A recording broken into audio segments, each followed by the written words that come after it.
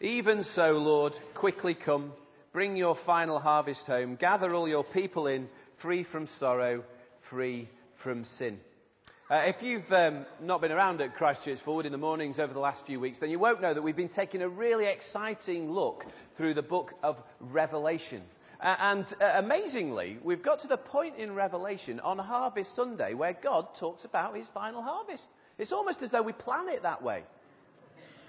Revelation is a book that is very much talked about, but often misunderstood. When people think of Revelation, they think of big creatures with eyes popping out their heads and big wings and such like. They think of the four horsemen of the apocalypse. They think of old horror movies and the number 666. People think that Revelation is a bit weird. It's a bit out there. It's a bit unreadable. It's the sort of stuff that crackpots use to predict the end of the world. But actually, Revelation is dead down to earth. It's grounded in reality. Yes, there's plenty of creativity going on in the way that things are described and brought alive, but we do that all the time, don't we? So if I show you certain colours, they'll make you feel certain ways. If I show you red, how does it make you feel? Yep, angry. Red makes us feel angry. Hot was something somebody else said in the first service. If I show you blue, how does that make you feel? They're all smiling over here. Did somebody say sad then? Sad. Yeah, it makes you feel sad. Cold was another thing that was mentioned. What about black? What does that bring to mind? Death. You think of death when we think of black. So we use colours all the time, and it's not just colours. What about numbers? We talk about the four corners of the earth as being, including absolutely everything. If I showed you this number, how would you feel if you got one of these numbers? It's unlucky. Yeah, 13, unlucky for some. So we use numbers as picture language as well. And it's not only numbers, it's also animals as well. What country does this animal make you think of? Australia. Somebody says over there. Yeah, Australia. The bear makes us think of what country? Russia. And we like to think of ourselves, and this is my niece's birthday present from yesterday, making a star appearance this morning. We like to think of ourselves as the British Lions. I'm going to give that back to her so she can look after him. There you go. Thank you very much, Isabel. So we often use picture language. Revelation is no different. It's just talking in the picture language of the day, and that's not weird at all. And although Revelation does have an eye on the future, it is a book that always has, always will, be about giving people hope and strength now. Today. It does have an eye on the future, but it's about now. It's about today. And sometimes hope and strength is just what we need, isn't it?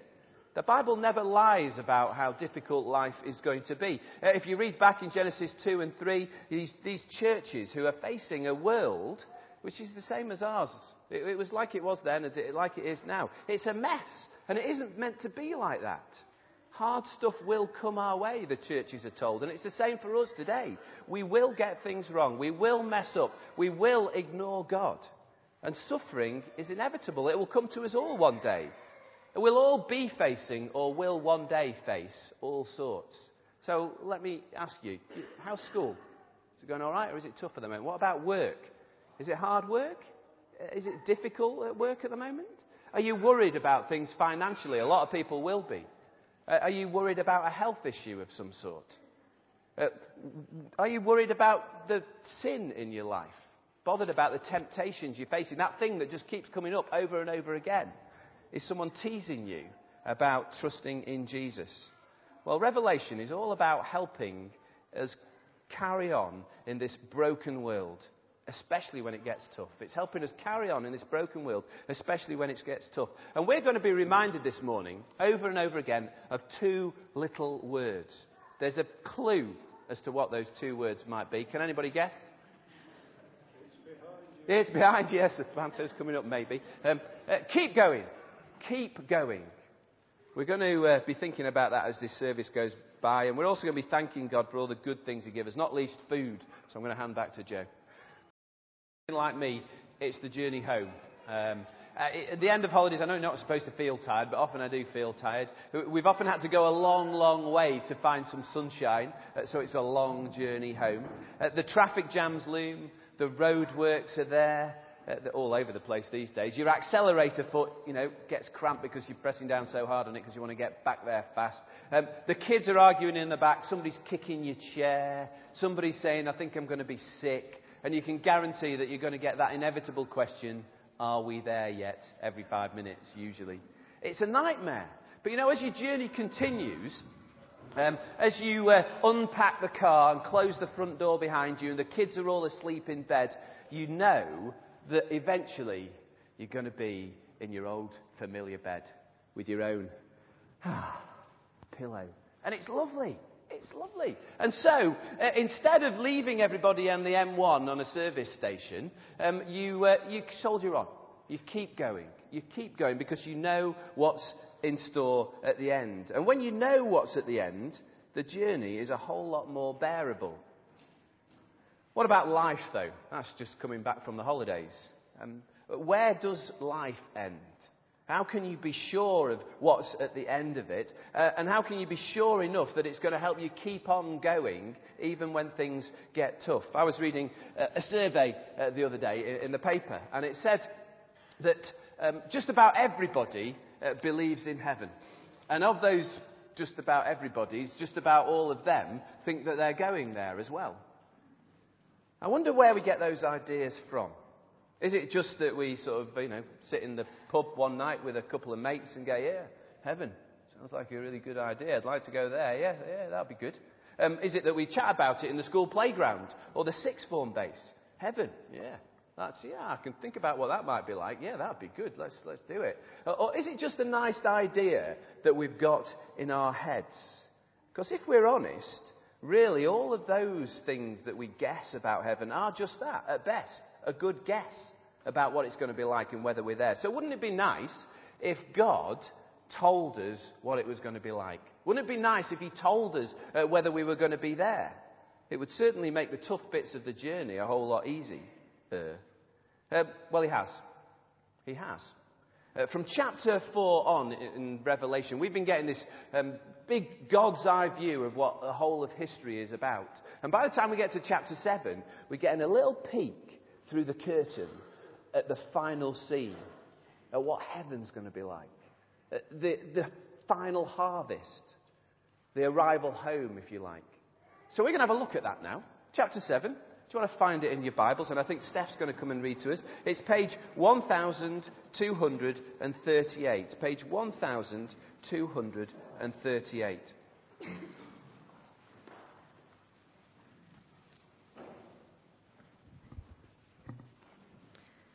It's chapter 7, starting at verse 9.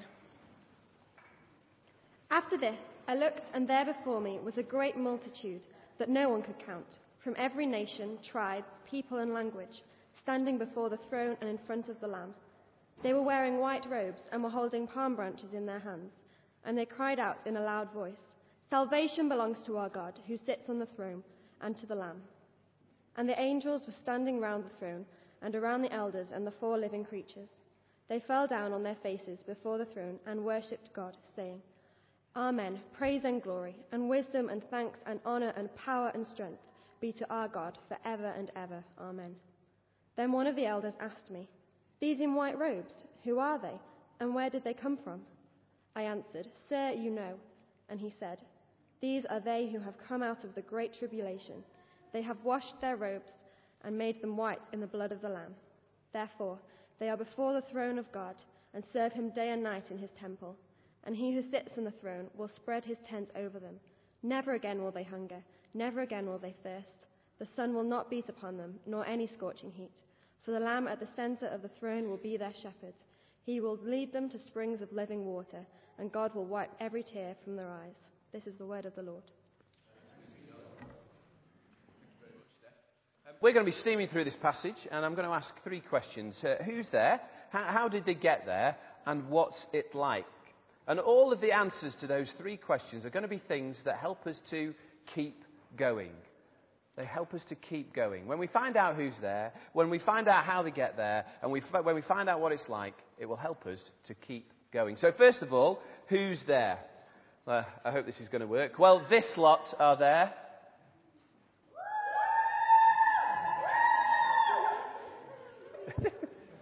I'm sure there's going to be a little more enthusiasm than that in heaven, though. That's great. Thank you very much for coming, everybody. I've only ever been to one football match, Man City versus West Ham. Man City won 3-1. It was back in the day. I was 10 years old, and my lasting memory of that football match was the crowd. It was just so big, and the atmosphere was so amazing. I think that's what John feels as he gets this little look into heaven. Imagine this lot 1,000 times over, or 1,000,000 times over, or even more than that. And that's how John would have felt. That's what he would have seen. And it would seem that is absolutely everybody there from everywhere. Verse 9 tells us every country and tribe and nation. It shows you flags. There you go. From just about everywhere. And they are all speaking in their own languages. We'll see if this one works. Hello? Hello! That's quite good, wasn't it? Let's try it. Hello? Hello! Thank you very much. It's like before everyone was split up at that Tower of Babel incident, isn't it? It feels like a sort of international street market. You know, the ones we get before Christmas down on the high street. Everybody's there. And it feels really, really good. But there are a couple of things to notice about this lot.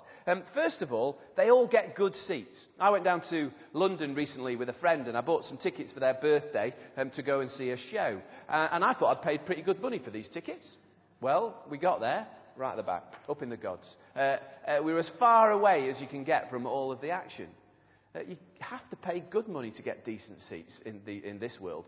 In heaven, it's very different. Everybody seems to get a good seat. Have a look at verse 9. They are all before the throne and in front of the Lamb, Jesus. He's the main event, and everyone gets to see.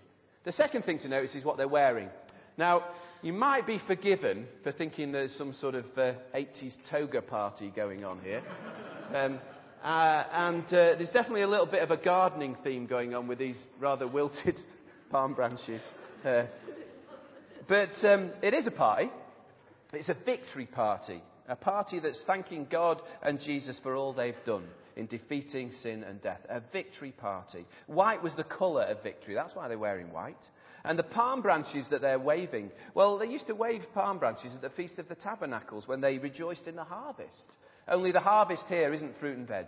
It's people. It's God's people arriving home. I think there are a lot of people out there who think there's no way that God's going to let them into heaven. Even during those times they talk about in the pub and what have you. Maybe you feel a little bit like that this morning. You know, I've just been too bad. Messed up too much. Ignored God too much. There's no point in even starting, never mind keeping going when it comes to God and putting him number one. I'm just too nasty. Well, take heart. This is a very big crowd. And it's a crowd of all sorts. All sorts are there. Even you, it could be. Sadly, some of us also will think that, or we might have just given up telling people about Jesus because we think there's no way this friend or that family member is going to listen. Maybe sometimes we wrongly think that person isn't good enough for heaven even.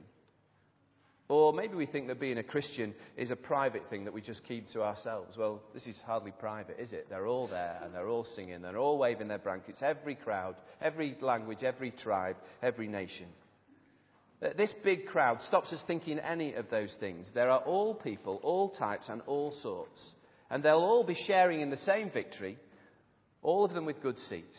There is hope for every single one of us and hope for every single one of our friends and family. Let's keep going. Keep going. How did this lot get here? Well, we'll find out a little bit about that after the next song. Thank you very much. Give them a round of applause.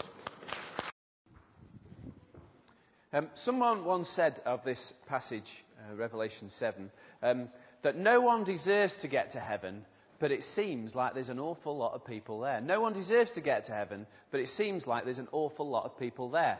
So how do they get there? How does this great crowd that we saw earlier on make it into heaven? Those who've been to the Oaks, it's a holiday centre over near Meadowhead, and if you've not been, I'd recommend it.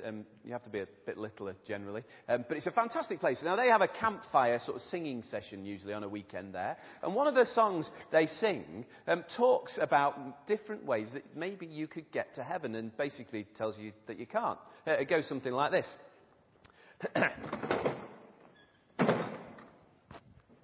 Oh, you can't get to heaven in a motor car because a motor car won't go that far. Motor cars don't work.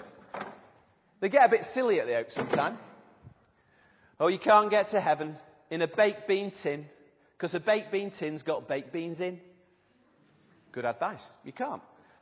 It gets from the sublime to the ridiculous eventually. Oh, you can't get to heaven with Superman. Here he is. Because the Lord, he is a Batman fan. Sorry, Superman. Oh. I don't know about the theology of that song. But actually, it is dead right, isn't it? You can't get to heaven in just any old way. There is only one way. The chorus of the song goes, I ain't going to grieve my Lord no more. Which reminds us that God gets upset and grieved when we try and get to heaven in any other way than the way he's prescribed that we should get there. How does the crowd get in? What's their ticket? There is only one way to heaven, and that's through trusting in Jesus and what he did at the cross. Now, plenty of you will be thinking, yeah, I know all that. Others will probably be thinking, here they go again, banging on about Jesus at Christchurch Bull. They're always talking about him. But let me just show you how important and amazing this passage tells us Jesus is. Let me show you how Revelation 7, if you want to open it up again at page 1238, how Revelation 7 reinforces that trusting Jesus is the only way to get to heaven. John is asked in verse 13 by one of these elders, who are the people in white robes? It's a bit of a tip here if you ever have a problem with a question at school. John tells the elder, I think you know that, which is a great way of having them answer the question, which the elder goes on and does. He says, these are the ones who've come out of the great tribulation. They're the overcomers. They are the people who have kept going. And how did they overcome? How did they keep going? How did they get their white robes of victory? Well, verse 14 goes on and tells us they've washed in the blood of the Lamb. They've washed in the blood of the Lamb. Now, generally, washing in blood isn't a good idea. It leaves a bit of a mess, and normally I wouldn't recommend it. But right the way through the Bible, somebody else's blood spilt instead of ours is the way our disobedience to God is forgiven. Somebody else's blood spilt instead of ours is the way that our disobedience to God is forgiven. That's why Jesus had to die in your place. So that you can be forgiven. So that you can get to heaven. So that you can have one of those white robes of victory to wear to show that death and sin has been defeated. So it's no wonder, is it, that God does get grieved. He does get upset. He gets very upset when we think there's another way to heaven. It cost him everything. The death of his only son. How daft we would be to think there's another way to get to heaven. But there's something else about this washing. I don't know what the washing's like in your household. In our house, I brought it with me this morning. In our we did the washing last night. This is this morning's. Look at it. The laundry basket, as soon as it's empty, it fills up again. As soon as the spin cycle is finished on our washing machine, it gets filled up and it gets pressed and going again. There is always something in the sink soaking in vanish because one of the children has managed to beat the washing machine. It's amazing how children can do that, isn't it? The washing just goes on and on and on. For Christians, it's not like that. For Christians who have washed in the blood of the Lamb, who have trusted in Jesus' death, who have faith in that sacrifice as their only ticket to get to heaven, the washing stopped, finished, done. Really is done. In God's eyes, you will never, ever, ever be dirty again. Jesus has done all that needs to be done. How good is that? It is absolutely amazing. No wonder this crowd in verse 10 are shouting out, salvation belongs to our God, to him who sits on the throne and to the Lamb. No wonder the elders and the angels go, amen to that, brothers. No wonder they bow down and they say, praise and glory, wisdom and thanks, honour and power and strength be to our God forever and ever. No wonder God puts this bit in the Bible to keep us going when it gets tough. Keep going. Trusting in Jesus makes us sure of heaven because he's the only way that we're going to get there. So keep going. It's something that we should always sing about. So I thought we'd do that. We've got a couple of great songs, really happy songs, to remind us that this is something to be joyful about. If the angels can do it, if the crowd can do it, if the elders can do it, I think we should sing about it too. So, who's there? All sorts. How do they get there? By washing in the blood of the Lamb, by trusting in Jesus and his death. And what's it like? Well, if I'm honest with you, when I was younger, I used to think it was a little bit like this. You get some wings, sit on a cloud, play your harp, chill out, you know. But you know what? I couldn't have been more wrong. I'm going to put that in the wash. It's not like that at all. And Revelation 7 tells us it's not like that at all. Sure enough, this crowd in Revelation are singing, and they're singing because of what Jesus has done, but it's more of a Snow White and the Seven Dwarfs whistle while you work type singing. Did you notice that? Verse 15? It says they will serve God day and night. That's what it's like in heaven. It's going to be work. Heaven is going to be work. And if you think, and can I respectfully say this, if you think that serving God is a bit dull, then can I suggest that maybe you've not started serving him yet? Because it is the best thing that you can ever do to serve God. Serving God is far from dull. I can vouch for that myself. As I've served God, it's been the best thing that I've ever done. And it's actually the thing that we're made to do. And it's what we'll be doing in heaven. Serving God, verse 15 tells us that, which makes it a great encouragement to keep on going and serving him here, now on this earth. Apparently, John Bunyan, who wrote Pilgrim's Progress, was once asked, what's heaven like? What's heaven like? And he replied, why not keep trying to live a holy life now and see? Keep going. The other thing about heaven is God and what he's doing. God is and always will be our loving Heavenly Father, won't he? And like any father, he protects and provides for his children. Verse 15, he who sits on the throne will spread his tent over them. Never again will they hunger, never again will they thirst. The sun will not beat upon them anymore, nor any scorching heat. In heaven, God's people serve and God provides and protects. It's just like it was meant to be, really. So, keep going. Keep going. That's what it's going to be like. Well, if you switched off throughout this service, wake up now, because you could probably con somebody into thinking that you've heard everything over Sunday lunch if you listen to this last little bit. The reason that God has put Revelation in the Bible is to help us now. It's to overcome and help us overcome and keep going now. It's to help us and remind us to trust in Jesus now, today. How do we keep going? How do we overcome? Well, Revelation chapter 7 tells us to remember that one day we could be hanging out with this big crowd of all sorts. So keep going. All sorts who have trusted in Jesus and all he's done on the cross. If that's you, then remember that and keep going. All sorts who've arrived home. So keep going. But you know, there's one more thing. One very important thing that can keep you going. Remember that tough journey that we were talking about at the beginning? The grueling one with unhappy people and sick children and questions and grumbling? The other thing that makes journeys like that more bearable, the thing that helps you keep going through the traffic jams and the roadworks, is who's there when you get there? Who's there when you get there? You know, we often make journeys to see people, don't we? Family members. Good friends, people whom we love. And have you noticed how quickly the memory of a bad journey fades when you're in the arms of someone you love? Or sitting around a dinner table with one of your family members? The best thing about heaven is a person. Someone who's at the centre. Someone who's sat on the throne. A throne that is mentioned 7 times just in these few verses to draw our attention to the person who's sitting there.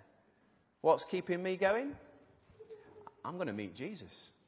How brilliant is that? I'm going to meet Jesus. Verse 17, for the Lamb at the centre of the throne, that's Jesus, will be their shepherd. He will lead them to springs of living water, and God will wipe away every tear from their eyes. I'm going to meet Jesus. And there's only one thing to say to that. Yes. Shall we pray? Heavenly Father, thank you for giving us this encouragement to keep on going. Lord, help us to trust that we will be with those people, all sorts, even us. Help us to trust that Jesus has done it all to get us there as he died on the cross. And help us to know that it's going to be an amazing place to be, where we'll serve you and you will protect and provide for us. And thank you also, Lord, that we're going to meet you face to face. It's going to be so good. So help us to keep going now. Amen.